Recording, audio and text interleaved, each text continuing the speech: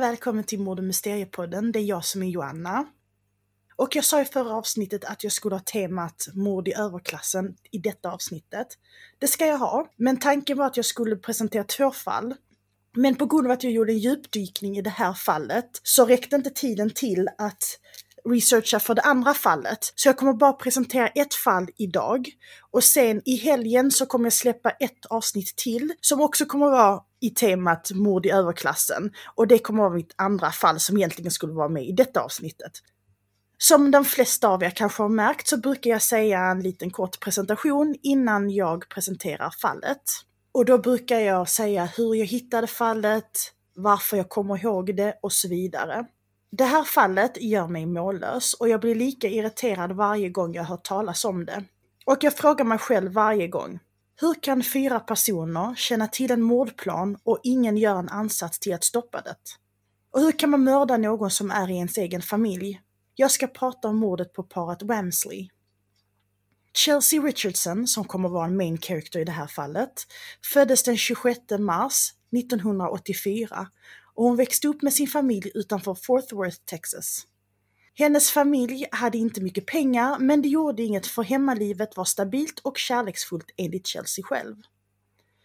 När Chelsea är 15 år så får hennes pappa en stor hjärtattack och hon får se sin mamma utföra hjärt- och lungräddning på honom utan att få liv i honom. Chelsea får panik och är förtvivlad av att se sin pappa dö den kvällen. Sen dess har ingenting varit sig likt för Chelsea. Hennes bror brukade sitta på IHOP, alltså International House of Pancakes, och spela Yu-Gi-Oh med några vänner. En av vännerna är Andrew Wamsley.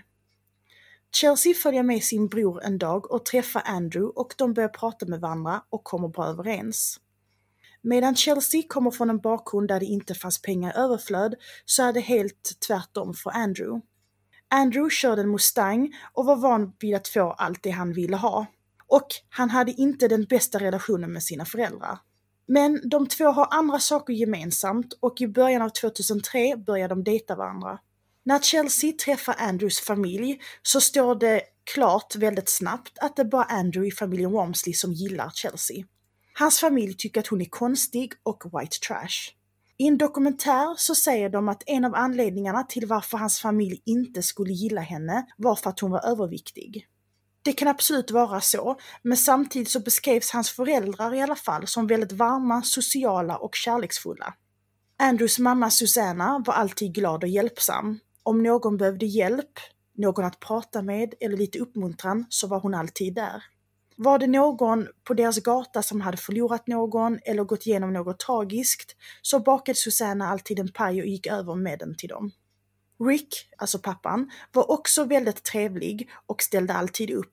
Så när man hör detta så verkar det inte som att Chelseas övervikt var problemet. Men jag var inte där och jag känner inte någon av dem så jag kan inte säga om det var så eller ej.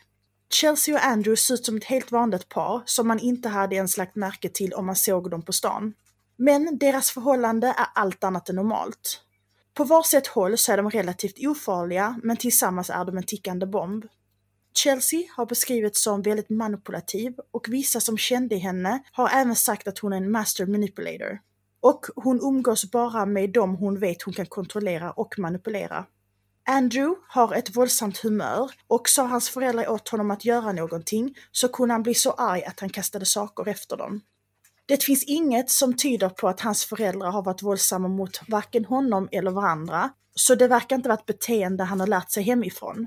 Men enligt hans advokat så ska han ha mentala problem.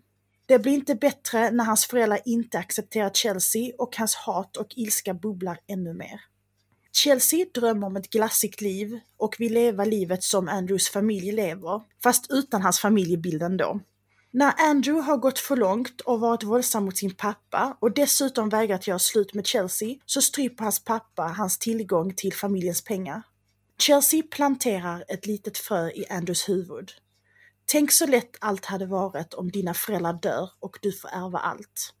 Paret sitter ofta och fantiserar om hur det skulle vara att bo i familjens fina 2-våningshus i fina Walnut Estate i Mansfield, Texas. Vilka resor de kan göra och vilka bilar de kan köpa. Och det bästa av allt är att hans familj inte skulle kunna lägga sig i eller kontrollera pengarna.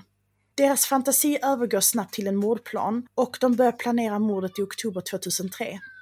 Att döda Andrews föräldrar är logiskt för dem, för då kommer Andrew ärva $1 miljon i livförsäkring och familjens tillgångar, bland annat deras hus som är värt cirka $1,6 miljoner. Men så känner de att om föräldrarna dör så måste ju Andrew dela pengarna med sin syster Sarah, och det vill varken han eller Chelsea, så de bestämmer sig att hon också får dö. Men hur ska de döda hela familjen samtidigt och inte dra till sig polisens uppmärksamhet i en utredning? De sitter med Susana Toledano och Hilario Cardenas och försöker skapa den perfekta mordplanen. Hilario är en restaurangmanager för en IHOP i Arlington, Texas, som Andrew har lärt känna. Och Susana Toledano är en av Chelseas vänner. En relativt ny kontakt som jag förstår det, men det är en tjej som Chelsea vet att hon kan kontrollera. Och som ni kanske märker så heter Chelseas vän Susana och det gör även Andrews mamma. De stavar sina namn på olika sätt, men jag ska försöka att komma ihåg att göra det så klart som möjligt så ni vet vilken Susana jag pratar om. De 4 kläcker en mordplan som är baserad på en scen i en film de har sett. Planen är: när Andrews familj, alltså Susana, Rick och Sarah, sitter tillsammans i familjens bil och är på väg någonstans, så ska de andra sitta redo i Andrews bil och vara parkerade på ett ställe där de vet att familjen kommer att köra förbi dem. När de kör förbi dem så ska en av dem skjuta mot deras tanklock så att bilen ska explodera, familjen ska dö och alla bevis kommer smälta bort. De har ju sett detta på en film och då måste det ju funka i verkligheten, tänker de. Jag ser redan att träffa ett mål som rör sig om man inte är en jätteduktig skytt och har ett snipergevär kommer bli otroligt svårt. Snipergeväret har de inte och jag tror att Andrew har någon sorts skjutvana sedan tidigare, men det är inte han som ska vara skytten. Nej, den uppgiften har de gett till Chelseas kompis Susana. Susana, som en osäker tjej som aldrig hållit ett vapen, går med på att skjuta mot Wamsleys bil för att inte Andrew och Chelsea ska bli sura på henne, får vi fortsätta vara deras vän. Vapnet de har fått tag på är en pistol och det är Hilario som har fixat fram den.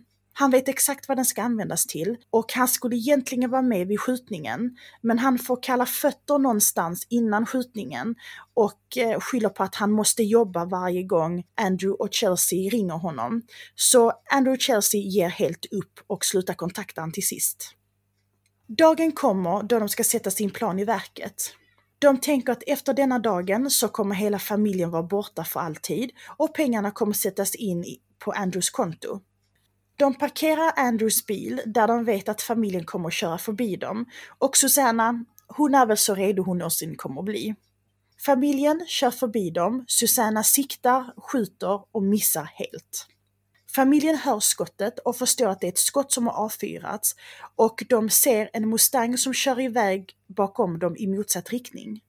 Det ser ut att vara exakt samma Mustang som de har köpt till Andrew och med tanke på hur våldsam och hatisk han är så misstänker de att det är Andrew som har skjutit mot dem. Susana, alltså Andrews mamma, ringer upp honom direkt och frågar “Where the fuck are you?” Trots att familjen Wamsley är säkra på att det var Andrews bil de såg köra iväg direkt efter att skottet avfyrades mot dem, så väljer de att inte göra någonting åt det så ingen polisanmälan görs. Deras masterplan funkade ju inte, så det är tillbaka till the drawing table. De är desperata vid detta laget och de bestämmer sig för att överge sin plan A helt. De kommer på en ny plan och den nya planen är att de ska överrumpla dem i hemmet och skjuta dem när de sover, då de kan göra minst motstånd. Och det ger även Susana lite extra tid att sikta. För de har ju inte övergett idén att det ska vara Susana som är skytten. För Chelsea och Andrew vill inte ha en aktiv del i mordet då de inte vill att spåren ska leda tillbaka till någon av dem. Det är sent på kvällen den 11 december 2003 och Andrew och Chelsea släpper in den beväpnade Susana i huset. Andrews mamma, Susana, har somnat framför tvn i vardagsrummet. Rick har gått upp och lagt sig och sover i deras sovrum på övervåningen och Sarah är inte hemma just denna kvällen. Trion står i hallen och Susanna tvekar och vill inte göra det hon känner sig tvingad att göra. Men Andrew och Chelsea säger att hon kommer klara det och att ingen kommer någonsin veta att det är hon som har mördat familjen. När Susanna fortsätter tveka och de känner att hon vill dra sig ur så knuffar Chelsea in henne i vardagsrummet där Andrews mamma sitter i sin fåtölj och sover. Susanna står vid sidan av henne och siktar mot huvudet och avfyrar ett skott och Andrews mamma dör direkt. Sen springer de upp till övervåningen där Rick har vaknat till av ljudet från skottet. Susanna går in med pistolen riktad mot honom och nu är Rick helt vaken.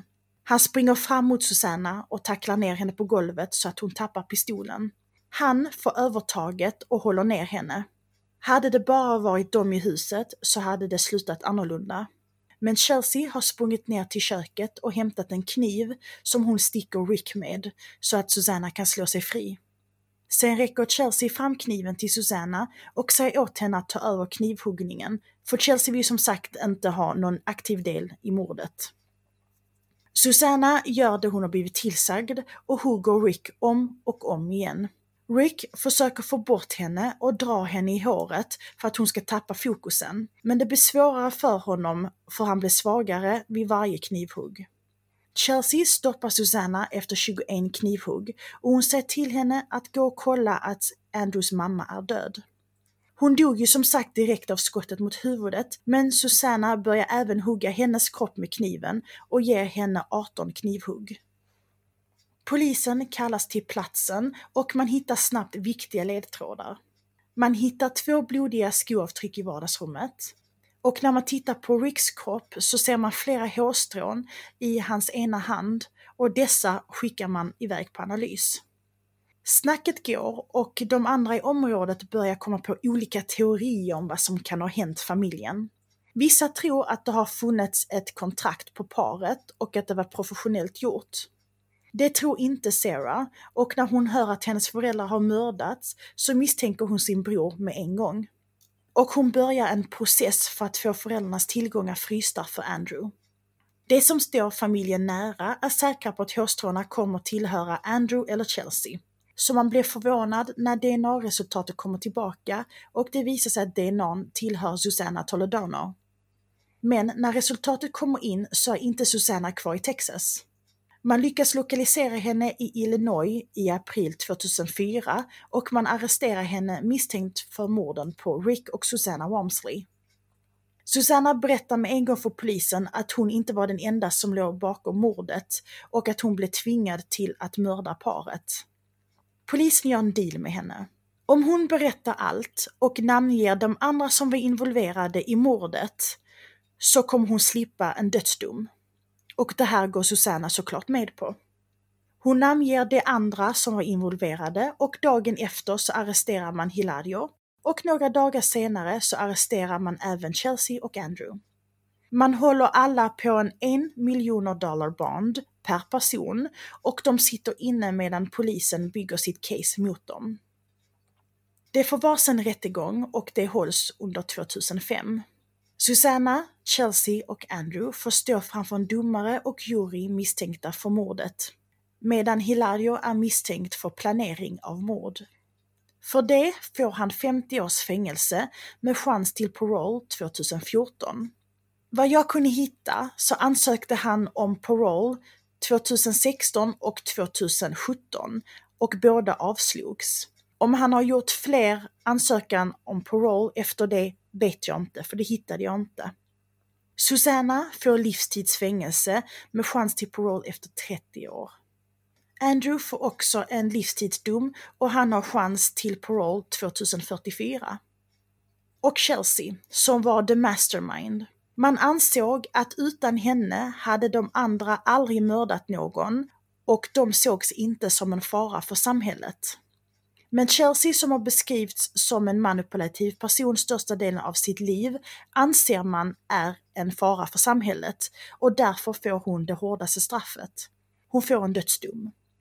Men som vanligt, när en kvinna blir dömd till döden så brukar den omvandlas till livstid om överklagan är bra nog. Och det gällde även Chelsea.